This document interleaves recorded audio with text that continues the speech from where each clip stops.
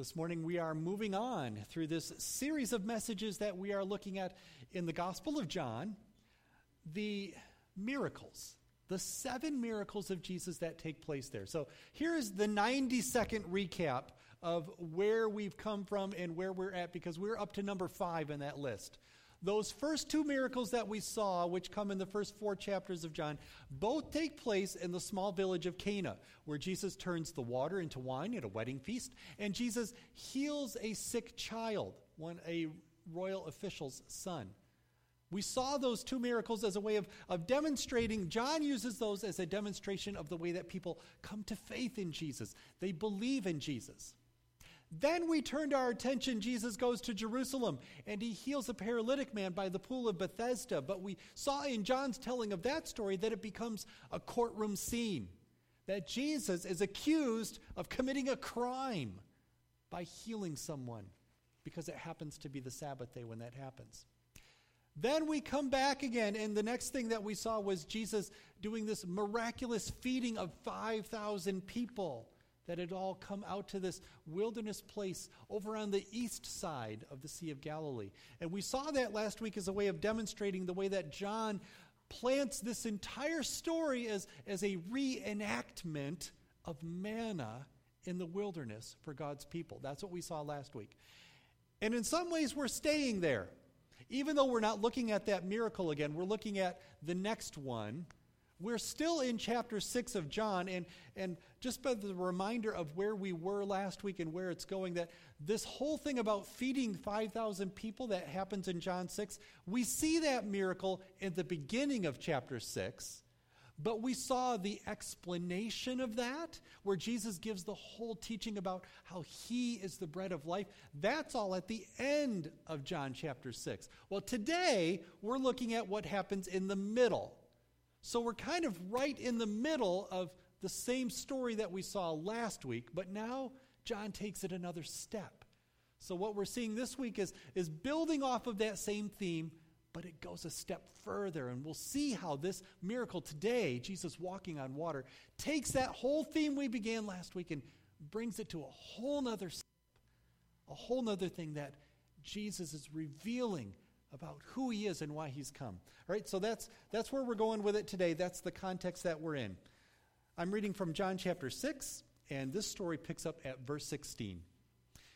When evening came, his disciples went down to the lake, where they got into a boat and set off across the lake for Capernaum. By now it was dark, and Jesus had not yet joined them. A strong wind was blowing, and the waters grew rough. When they had rowed about 3 or 4 miles, they saw Jesus approaching the boat, walking on the water, and they were frightened. But he said to them, "It is I. Don't be afraid." Then they were willing to take him into the boat, and immediately the boat reached the shore where it was heading. The next day, the crowd that had stayed on the opposite shore of the lake realized that only one boat had been there, and that Jesus had not entered it with his disciples, but that they had gone alone. Then some boats from Tiberias landed near the place where the people had eaten the bread after the Lord had given thanks.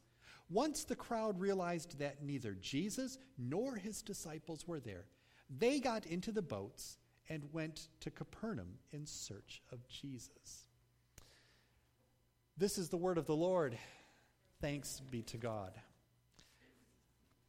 So today, we're picking up a story that in some ways never left the story of last week.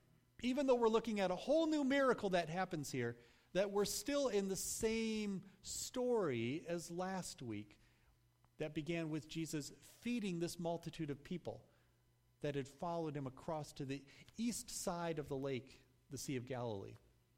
And now the disciples head back to Capernaum, to the other side. Jesus walks on the water to join them. The other people get in boats and they come back. So somewhere in this story of how Jesus is unfolding here, that this one moment takes place. And it's not a very long story. We only read a few verses here. And depending on which gospel you read, you get a little different version of what happens, because this shows up in 2 of the other gospels besides John, to see how this story unfolds. But John uses this story in a particular way. And that's what we've been focusing on. So let's dig in and see what's happening here without losing sight then of the overlapping themes. Because we began this last week where we talked about the way in which this whole feeding of 5,000 people in the wilderness was a reenactment of manna in the wilderness. And we haven't really left that. We're still in that story by some sense.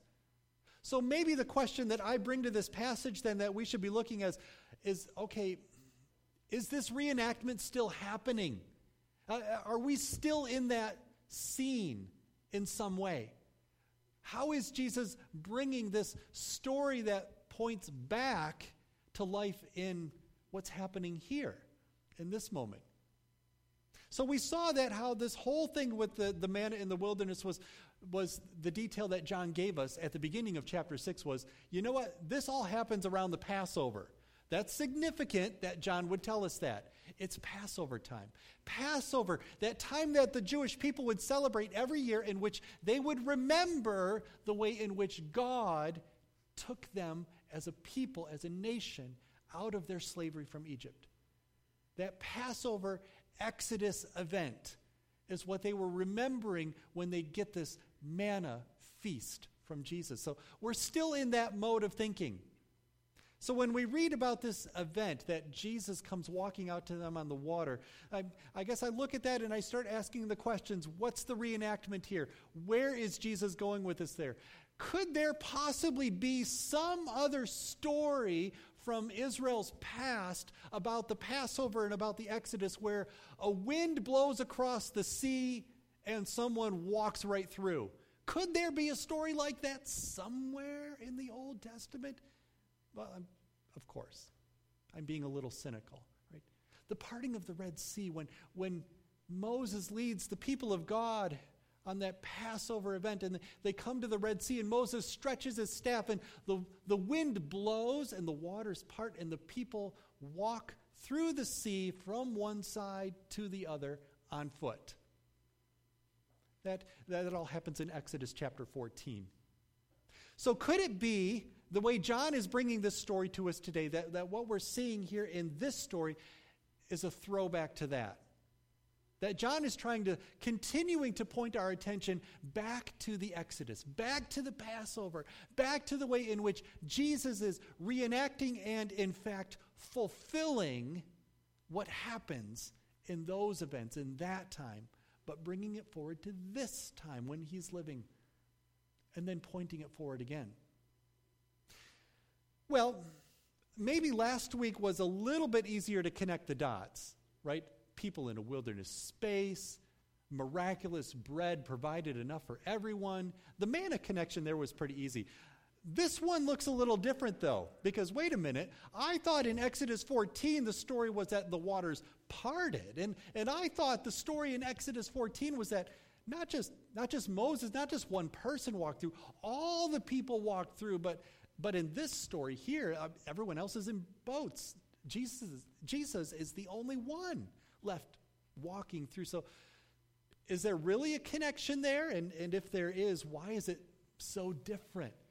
Why are the details not lining up in a way that's so easy to recognize? Well, there again, all right, maybe there's a reason for that. Because we've said this too, that not only does John use these stories to point backwards, but he also uses these stories to point forwards, right? I've said this one every week through this series. Maybe you're tired of me saying this by now, but it's the reminder, right?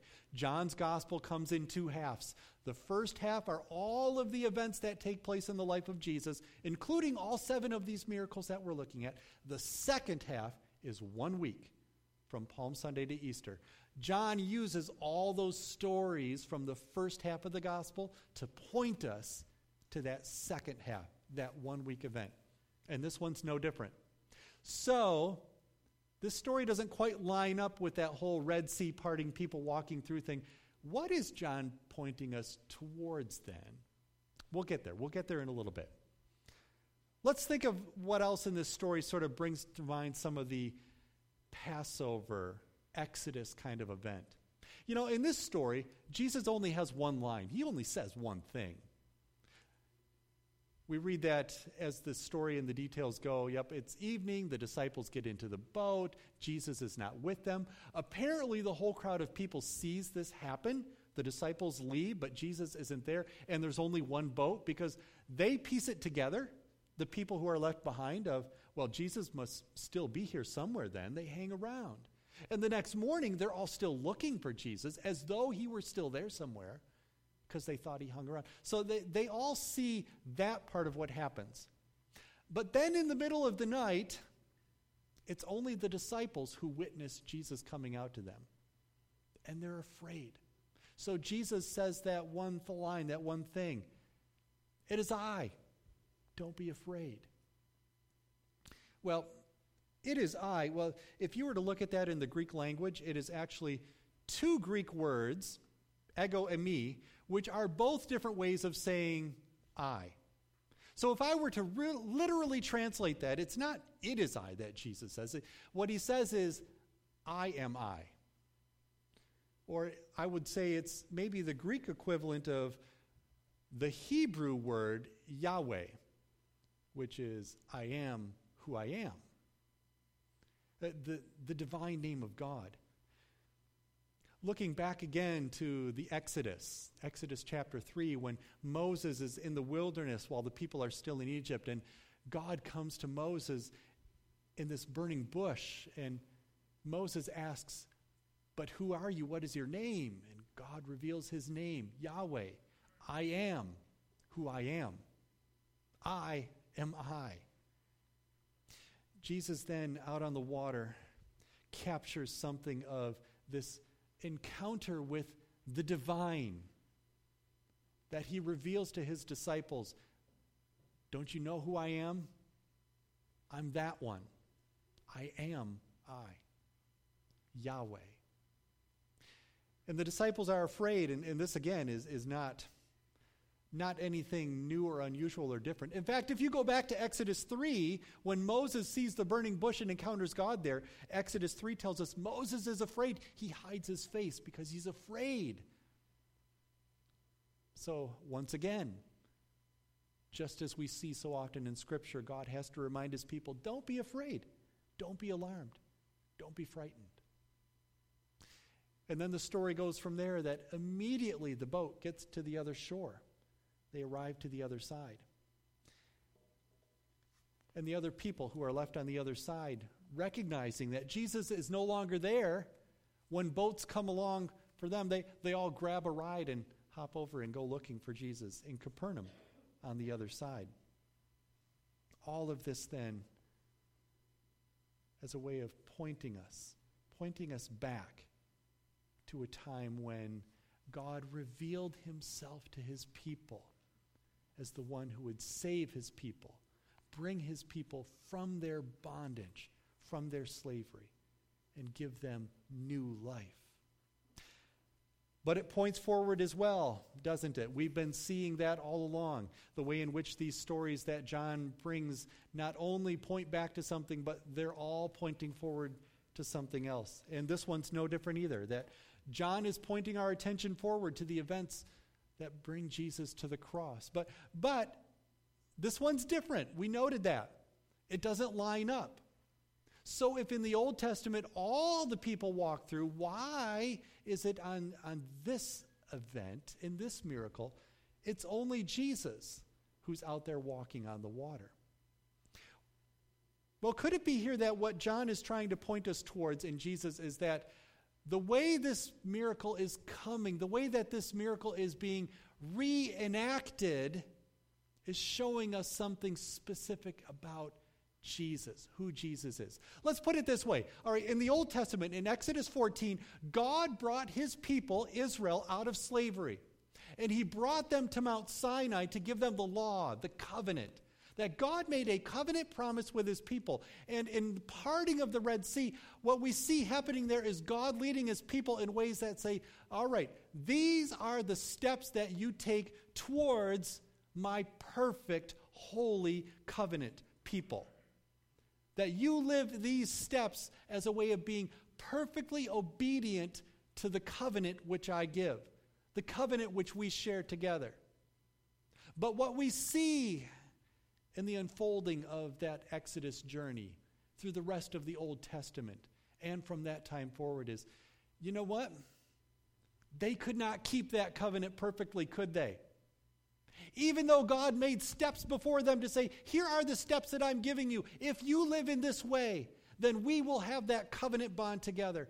Even though God gave them those steps and made it possible for them, they couldn't do it. They couldn't do it, and let's be honest, neither do we. Do we? We are incapable of walking in perfect covenant obedience to God. We can't do it. So John gives us a story here in which he reenacts and relives that story, but it's only Jesus, because only Jesus can walk those steps. Only Jesus can take that journey to the cross. We can't do it. So in this reenactment that's happening here, in this story from Old Testament that's coming to New Testament, John is giving us a twist, a bit of a spin. He's showing us here that this time, Jesus walks the steps for you that you cannot do on your own, that you are incapable of doing on your own. Jesus takes that all upon himself alone. Because what we see where John is pointing this story is that only Jesus is able to step in perfect covenant obedience. So only Jesus makes that trip, walking through the water from one side to the other side, carrying all of our sins, all of our imperfections, all the ways in which we are incapable of making those steps on our own. Jesus himself carries all of that on our behalf for us, taking that upon himself. John is pointing us in that direction. You know, I mentioned that this story shows up in a few of the other Gospels as well, with a little more detail in some of those places. In Matthew's version of this story, if you were to flip to Matthew, you read that when they're out on the water in the storm there, that it's actually Peter who calls out to Jesus and says, Jesus, if it's really you, invite me to come out. Let me walk on the water towards you. And Jesus invites him to come. And so Peter gets out of the boat, and he takes only a few steps, but nope, down he goes. Starts sinking. It was about 20 years ago when Christian author John Ortberg wrote a book titled, If You Want to Walk on Water, You've Got to Get Out of the Boat. And it was an incredibly successful book. Probably launched Ortberg's writing career. In fact, it was recently republished and reprinted in 2015 under the same title. And nothing against Ortberg, because the book, I think John does a great job. Ortberg does a great job of exploring the ideas of having a courageous faith. That's what he's really about there. But I have to admit, I cringe at the title. If you want to walk on water, you've got to get out of the boat. Because it seems to me that misses the point of the story. The point of the story that John is making here in particular is one that says, you can't walk on water because you're not Jesus. That's the whole point of the story. That this time, it's only Jesus who can take those steps that you and I could never take. But he does that for us. So we see that in this story as it comes forward to us. This shows us then the way in which Jesus calls us. Because think about how the story ends. Right? It's not that the disciples then are just left in their boat out there on their own. It's not that Jesus just makes his way across to the other side and, you know what, you guys catch up when you're able. That's fine. No, Jesus, in that moment where he takes those steps that we never could, he still uses those steps to draw his people to him. He goes to his disciples and he brings them to the other side with him, that they go to the other shore. And it's not as though in this story that all of those people who were left on the other shore, remember from the day before, They're not just left there wandering aimlessly in the wilderness, not knowing where Jesus is, but they go seeking Jesus out. They go searching for him, and he's found. They come to Jesus again.